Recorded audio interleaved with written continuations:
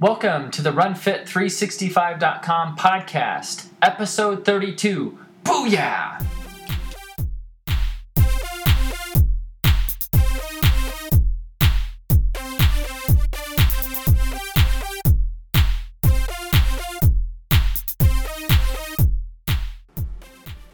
Welcome to the RunFit365 podcast, episode 32. I'm Travis. Hey, this is Dan. Dan, where the heck have you been? Same place you've been. Out of commission. Yeah. So why don't you tell the listeners what we've been up to, or not up to, however you look at that. Well, I think there's been a couple things. Both of us have taken a little time off, which was much needed. And then I think a little bit of just not being able to find each other's schedules, being so busy. So I think it's been, 3 weeks? Yeah, it looks like the last podcast was posted on May 20th. So, wow. Yeah, it's been a few weeks. Well, we have definitely heard from some listeners, which is good. That makes me feel good that a couple people said, where are you? It's good to know that if, something really happened to us, we'd have somebody looking for our bodies or something. But, yeah, we just have taken a 3-week period off, and that was, I think we did that for 6 months straight without any break. So, to be perfectly honest, it felt a little good. It was nice, just like any kind of training cycle, the recovery period is just as important as the peak. That's exactly right. And that's our story, and we're sticking to it. That sounds better than we rehearsed. Yeah, that's right. And it was nice to get feedback from the listeners saying, hey, where you guys been? It would have been discouraging had we not heard a peep from anyone. That's very true. At least we have 3 listeners. So that's a good thing. 3 is better than 0. That's right. So what do you have lined up for today, Dan, on episode 32? What are we going to chat about? Well, during our hiatus, our friend Simon from the UK bought himself a heart rate monitor. And he said, hey, you haven't done a podcast on training with a heart rate monitor. So I thought, well, that's true. We've talked a little bit about it in other podcasts, but we haven't really gone into any level of detail. So I put together some things, pulled together some information. We'll talk a little bit about heart rate monitors, the ups, the downs, the zones, things like that. So we may have a half an hour or so worth of material here. Perfect. And then at the end, we can cover kind of the revised format for the podcast and kind of give some updates to the listeners. Does that sound good? Sounds great, yeah. Perfect. So I guess we'll jump right in here. The concept of a heart rate monitor these days is, everybody knows about them. And they're so inexpensive that virtually everybody has one. There's, I don't know how many brands anymore. There used to be, like Polar and Garmin and maybe a few others, but now I bet there's dozens of them out there. So the good thing is they're competing against each other, and they're bringing lots of new functions and driving that price down. So it's virtually something everybody can have. But I'd say although they're very useful, they're not essential, and the key is using them in the correct way so you don't want it to drive everything. So we'll talk about that in a little bit. But, most of them have, I think probably all of them have functions such as heart rate, obviously, elevation, your pace on some of them, cadence, which can be really helpful, so you can keep a high cadence or at least know where you're at, calories, all kinds of things. So those are just a few things that most monitors do nowadays. And really how it could be helpful in training is it can indicate where you are in terms of intensity, which is a hard thing to gauge sometimes. So if you combine, I think we did talk about running by feel. We focused on running by feel, and we talked a little bit about heart rate monitors in that podcast. We're kind of doing the flip side here. We're focusing more on the heart rate monitor. But I do want to emphasize that combining this guide of heart rate monitor with how you feel is critical to a lot of things, keeping yourself safe, keeping in the right zone, etc. So I guess the things that are good use cases for heart rate monitor, things like keeping yourself in the zone, in the right zone, and we'll talk about zones in a minute, but particularly in slow zones. And the reason that's important is we all have a tendency to want to run faster than we're prescribed. I mean, when you're running, who wants to run slow? We all need to do it, and especially if you have a prescribed workout that's an easy or endurance type workout, a heart rate monitor goes a long way in helping you slow down if you don't already naturally do that. And that contributes to avoiding overtraining, for example. So one use case is keeping in the slower zones. It can also help with some of the faster zones, like, for example, lactate threshold runs. One of the things we'll talk about in just a few minutes is kind of establishing your lactate threshold, which helps determine what your heart rates should be in each zone. And if you know what your lactate threshold heart rate is, then you can make sure that you're in that rate or in that zone and not too fast, not too slow. Another use case is for race pace. And particularly if you're doing like a practice race or you're doing your race pace runs, and you know that you're running at your goal pace, and you look at your heart rate during that pace. Well, if your heart rate's too high, it could be an indication that your goal pace is a little too much for you. It could also indicate a lot of other things. We'll talk about the things that affect your heart rate that may not be telling or actually may be altering what is actually happening. But if you're having a good day and you're well hydrated and all those things, and you're doing a race pace run and your heart rate's too high, it may indicate that your goal pace is a little much for what you're trying to do. Good use case for heart rate monitors are measuring your resting heart rate, which is important for understanding where you are from a recovery perspective. And it's great if you have a personal coach, if you've got somebody that you're working with, it gives them a lot of great feedback. If you download your information to a platform where a coach can view that information, a great thing a coach can do is compare like workouts to see if you're adapting, see where you are from a progress perspective, so they know if they need to step up the game or if they need to dial it back a bit. So really good things. There's a couple things that I don't recommend people use a heart rate monitor for specifically. Things basically faster than lactate threshold, because really at that point your heart rate isn't really telling you anything. It's okay to throw it on and hit the record button and do your workout and have that information for later. But I wouldn't look at your watch and say, "Oh, I'm in the wrong heart rate," when you're trying to do some intervals or something like that. So don't look at that heart rate monitor and think, "This is it. This is what I have to work with." It's a combination of things.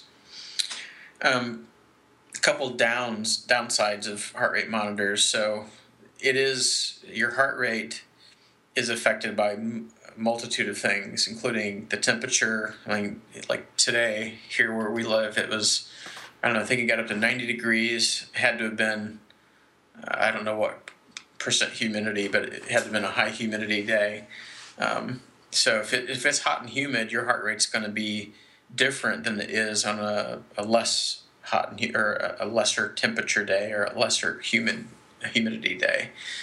Same thing with your hydration status, how tired you are, what level of fatigue you have, what level of recovery you're at, nutrition, illness, all kinds of things. So, if you've set your training zones with, what your heart rate is within those zones, and you're using that heart rate as more than a guide and more of a source of truth, you could put yourself and either in the wrong zone, either too far up or too far down.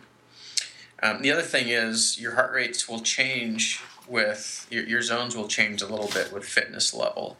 So as you improve or as you have you take a step back in your training and that fitness level goes down, those heart rate zones can change. And so if you don't keep on that, then potentially you're training in the wrong zone that way as well. So that's a little bit about sort of, the ups, the downs of heart rate monitors. We'll talk a little bit in just a second about your zones and, how to establish your lactate threshold to create those zones, and then some tips in just a bit.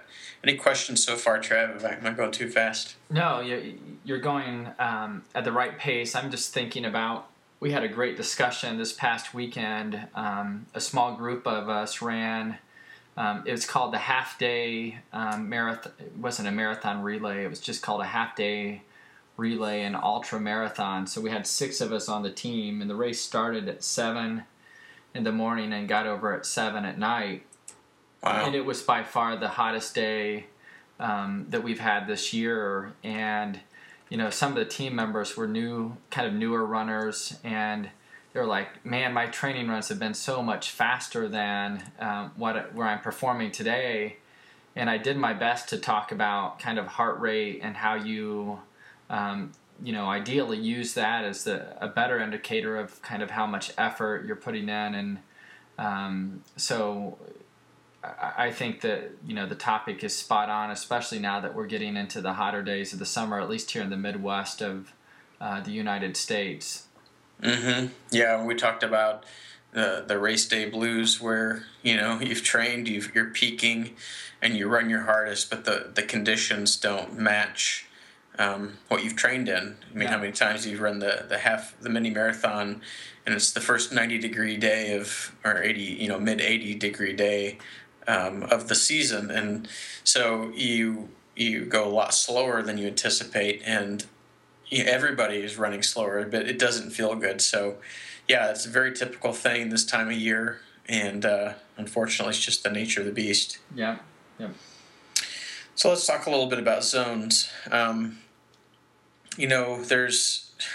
done research for a long time, reading books and finding what the various coaches say the zones are, and there's really no science. There's no textbook that I've found that says these are the zones, but typically coaches divide them up into 5 zones essentially, and I keep the same 5-zone sort of system because it matches the majority of people. A lot of coaches divide up zone 5, which is the highest intensity zone, into like a 5A, 5B, and 5C. I don't do that typically because, if you're going to work at a very hard level, there's really no point in trying to divide that up. We just talk about, what workouts to do and kind of how it feels. So if you have one of our free plans, I'm on page. I'm going to kind of go through some things that are on page 3 and 4. While I'm talking through these things, it might be easy for you to follow along. And then also when I post the blog, put this information in there as well. But looking at the zones, Zone 1 is the easiest zone, and in fact is really just sort of for recovery. In our training plans, our recovery is an off day, but a lot of the elite athletes or heavy runners prefer a recovery run on their recovery days, and that does help bring blood to the muscles and try to flush out the waste and things like that. So it doesn't hurt to do that. But for most runners, average or below average, or even above average runners, Zone 1 runs aren't absolutely necessary. They're just a very easy zone. So we'll talk about heart rates associated with these zones, and I can calculate them in just a second. But I'm going to kind of go through each zone first. Zone 2 is what I call the endurance zone, and this is really where we spend the majority of our time, probably 75 to 80% of our time. I think a lot of runners skip, well, they don't skip it, but they feel like they should be running faster and sort of try to cheat Zone 2. you're really doing yourself a disservice by doing that, because you're really kind of building a base, maintaining a base, and especially in longer distance runs, zone 2 running is what's going to give you your best bang for the buck. It's not the fast, fun stuff, but it's absolutely necessary. So zone 2 is extremely important, and if you have a heart rate monitor, this is where you're going to get the biggest benefit, I guess. Zone 3 is what a lot of coaches call the intense endurance zone. Or actually, a lot of them call it the gray zone. There's a lot of literature out there that says there's really not a lot of benefit to training in this zone. There's some runners that run their marathon in this zone, and slower runners might run some of their half marathon in this zone. But when you establish your heart rates, you'll notice when you run, you'll actually, let's say you're going to do something in zone 4, you will spend time in each zone, but it's just good to understand kind of what your parameters are.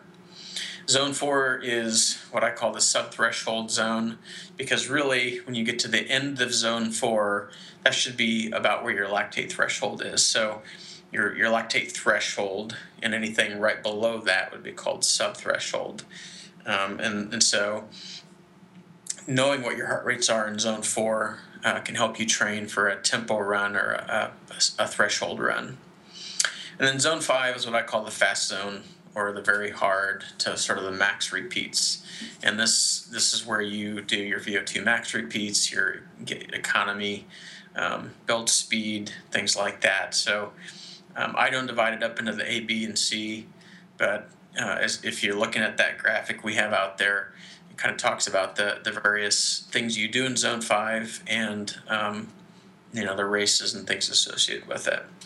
So let's talk a little bit about how to understand what your heart rates would be within those zones. And so there's not a foolproof way, unless you're willing to go to a lab and spend a bunch of money to establish your zones. And the downside of that is, you might have significant improvement in 6 to 8 weeks or something like that, and then those heart rate zones are no longer exactly what they were at that day in the lab. So you'd have to go back to the lab, and it's just not an economical way to do it. There's also the whole 220 minus age routine, where you take 220, you subtract your age, and that should be your lactate threshold. There's a calculation for that, and I don't believe in those at all. In fact, my heart rate is significantly different. My max heart rate. Actually, that 220 minus age determines your max heart rate, supposedly, but mine is completely different than that, so I don't recommend using that at all. But one thing that does work relatively well for most people is doing a 30-minute time trial. And again, if you're following along, or if you look at a plan later, page 4 has a description about the 30-minute time trial. And this is where you can basically run for a sustained 30 minutes. Your goal here is to run for 30 minutes at the fastest pace you can do for that entire duration. In other words, you don't want to start out at a 7-minute mile and then at a 8.5 or 9-minute mile. You want to try and be consistent throughout that whole thing. That's a hard thing to do if you don't know kind of where what you can do in that 30 minutes. So you may have to try it a couple times. If you do that, make sure you don't do them close together, because that's a pretty hard workout. But what you'll do is you'll go to a track, you'll get really warmed up and stretched and whatever you typically do for a hard workout. And then you're going to run that 30 minutes with your heart rate monitor on. And then you're at the 10-minute mark, you want to hit the lap button. And the reason for that is it's going to average that lap, and then it's going to average the next 20 minutes after that. And now that I'm just thinking through this, if you get a heart rate monitor that automatically hits the lap button after each mile, you might turn that function off for this workout, because otherwise it's not going to quite get you what you want. So you're running the first 10 minutes, you're going to hit the lap button, and then you're going to run the final 20 minutes, and then you hit the stop. And so when you analyze that information, supposedly, and this works relatively well, the average heart rate for that last 20 minutes is relatively close to to your lactate threshold. And then you can use that number to calculate your zone. So it may take you a couple times, depending on the conditions, to really dial it in, but it gives you close enough range to calculate your zones. So on page 4 still, again, I'll post this on the website. Basically, this is the way we can calculate our zones. You're going to take your lactate threshold, and I've got an example on the page. I'll just use that example. Let's say that you ran that 30-minute time trial, and your average heart rate for the last 20 minutes was 188. Okay, so that's an estimate of where your lactate threshold is. You're going to take that lactate threshold number, and you're going to multiply it by the tops of each zone. So, for example, the top of zone 1, you'll take your lactate threshold number times 0.8. And so that would be 150, and that would be the top of zone 1. And then to start zone 2, you're simply going to add 1 to that 150 because you're just going to, you're starting a new zone. So zone 1 is basically less than 150. Zone 2 is going to start out at 151. Then you take your lactate threshold, and the top of zone 2 will be that lactate threshold times 0.89. So that would be 167. So your zone 2 would be 151 to 167. So let's say you're going out on a long run or an easy run. Based on that lactate threshold and the conditions for that day, you should be looking at around a heart rate of 151 to 167 for your zone 2. Now, the thing about that is, people look at those numbers, and let's say you're nearing the end of your long run or whatever, and you're keeping the same pace throughout that whole long run, and you notice your heart rate goes above that 167 or something. You don't necessarily like to slow down, because really what you're looking for is your average heart rate for that workout to be within that range. Because you're going to go over some hills. You're going to go, the longer you run, the more you heat up, the more your heart rate goes up. So just be cognizant that range is a guideline and not necessarily an absolute. So coming into zone 3, we just had our zone 2 was 151 to 167. So we'll start zone 3 with 168. You're gonna end zone 3 by multiplying your lactate threshold times 0.94, which in our example is 177. So that range is 168 to 177. And then our zone 4, the end of zone 4 is your lactate threshold times 0.99. And so that 0.99 is telling, because it's basically saying if your lactate threshold is right between zone 4 and zone 5, then the end of zone 4 should just about be your lactate threshold. So that 188 example times 0.99 is about 186. And so zone 4 in this example would be 178 to 186.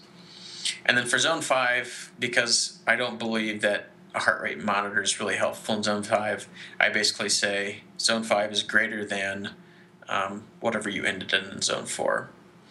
So as I was talking through that, I thought, man, this is not sounding extremely, it doesn't come across very intuitively. It definitely, if you look at this graphic, which we'll have on the blog and you can find in any one of our plans, it makes a whole lot more sense. But Travis, just listening to that, what confusion can I clear up? Well, I was on the edge of my seat the whole time. No, I know exactly what, walking through, and I think the best advice, Dan, I know you're going to put this on the blog, and I still think the best way to follow along and to learn kind of the algorithms and the approach you just went through, just download one of our plans on runfit365.com and just walk through those pages, because I know we've recommended that in an early podcast, but that truly is the best way to walk through and visualize, Dan, what you talked about. But no, I thought you did a great job articulating it, because it's a tough concept. And what I like about your approach is, you know that the 220 minus your age does not work. It's not a good kind of gauge, and the outline that you just walked through and that you have in your plans, it's really good for athletes to use, because I think it's just like the rule of thumb. Everyone still uses that 220 minus your age as, your max heart rate type calculation, and it's just not a good indicator. Oh, it's not. In fact, I know I've done in the past hard workouts to get my max heart rate, and long hills, and in the dead of summer, and in fact, if that 220 minus age was accurate, when I did that, I should have been 15 years old, and I definitely was more than twice that. So I think maybe some time ago that was the rule of thumb, but science has proved over and over again that that's not good for anybody. So I would stay away from that. And I like the visuals in the plans too, that really shows you those 5 bands that you just talked through, because I know Alyssa still references those, especially now that the summer heat's back, that she makes sure that she stays tuned to what band she's in. So there's a sticky factor to those 5 bands that you went through, and once you do a calculation for yourself, it's really not that hard to kind of understand the concept. Yep, absolutely. And I guess the important thing is understanding why you're training in that zone. What's the benefit you're getting? Because otherwise, I guess if you understand why you're doing it, you're much more apt to do it correctly. Yeah. So that's kind of our zones. That's kind of establishing your lactate threshold, and then therefore knowing how to calculate those zones.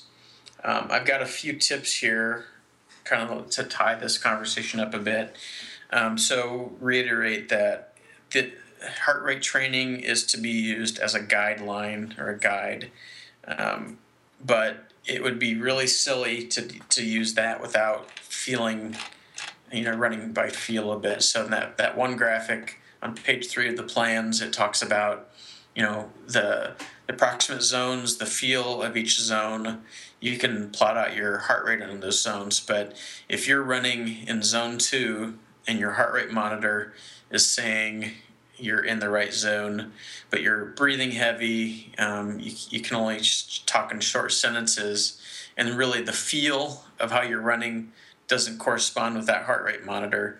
That's why it's important to pay attention to both things. It's really easy to have technology and that objective data and just look down at your watch and say, oh yeah, I'm there. If you're not paying attention to how you feel, very likely you're going to train in the wrong zone. So that's very important. Don't force yourself into a zone. So let's use zone 2 again. Let's say your zone 2 is, example I use 151 to 167. Well, it may take you a while to get into that zone, especially if you're doing an easy run. You might be in the 140s for a good 10, 15 minutes before you get into zone 2, depending on the condition. Especially in colder weather, it takes longer for our heart rate to rise. So, a lot of athletes will say, I need to be in zone 2. I need to reach that 151 level, so they'll run harder and get that heart rate into that zone. Well, yeah, technically you just made it into zone 2, but your effort was much harder than zone 2 to get yourself there. So another reason to correspond that guideline of a heart rate monitor with how you feel. If you're running in an easy zone and you feel conversational, you feel like you're running in an easy zone, and the heart rate monitor is saying 140s, be patient with that and let that heart rate climb. And it's very possible that your average heart rate will be below that zone 2, but it's better to be conservative and stay a little bit less than that zone than try to force yourself into that zone and cause yourself to overtrain essentially. I kind of already covered that the average is what you're going for because, unless you're running on a track, most courses are going to have some rolling hills. They're going to have, maybe you're dodging traffic, things like that. So your heart rate's going to go up and down a bit. As long as your average, let's say you're going out for a easy run in zone 2, if your average is within that zone with some peaks over into zone 3 or whatever, that's fine, as long as that feels like that zone. Let's see. I already talked about not going harder to get into a zone. Don't try to control your heart rate with breathing. And I only put this in here because maybe I'm the only person that's ever wondered about this. I have what's called sinus arrhythmia. It's a normal condition, mostly found in kids. It's a heart arrhythmia that is not dangerous by any means, but it's something that, in fact, I can freak people out with a stethoscope, because if you put a stethoscope on my heart and I take a really deep breath and kind of hold it for a second, my heart rate goes from, let's say, 75 to like 45 within that respiration. And it freaks people out, but it's just something that is very normal when you have a sinus arrhythmia. But what's interesting about it is when you're a runner and you have a sinus arrhythmia, you can kind of control to a degree by your breathing your heart rate. It's not significant, but I used to run in an easy zone, and I'd want to run a little bit faster than that because faster is more fun. And I would try to control my breathing to force myself into the right zone. Or really, that's cheating. It's really not doing myself any good. It's not actually meeting the benefit of the workout. So if you happen to have a sinus arrhythmia, and don't mistake that for any other heart condition. If you have any kind of heart condition at all and your cardiologist or doctor tells you you've got a heart condition, you need to talk to them about this before you try anything. But essentially, if you have that and you've wondered that, and again, maybe I'm the only one that ever has, just breathe normally and work out normally and make sure you feel in the right zone. And then the last tip I have in here is the bottom of each zone is just as effective as the top in most cases. So in other words, if you're in zone 2 and you're running and you've got a range of 151 to 167, a lot of people are going to try to aim for that 167 because bigger is better. But really, if your average is 151, you're still in the zone that you're training for. It's going to give you the similar or same effects. Now, the caveat to that is if you're in the higher, faster zones and you're doing a lactate threshold run, your lactate threshold is in the end or the beginning, at the end of zone 4, maybe the beginning of zone 5. So if you are in the early or the lower end of zone 4, you're not going to get the same benefits as you would on the end. But for the most part, the lower end is as effective as the top end.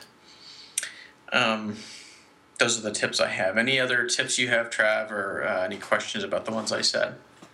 No, just great job describing that. Heart rate is such an important training tool for people to use, and it's it can be intimidating at first when you hear some of these concepts and approaches, but I thought you did a great job describing that. And again, I would just point people back to runfit365.com, download a plan, check out Dan's work on, it starts on page 2 through 4. Is that where you really start hitting that? 3 and 4. 3 and 4, yeah.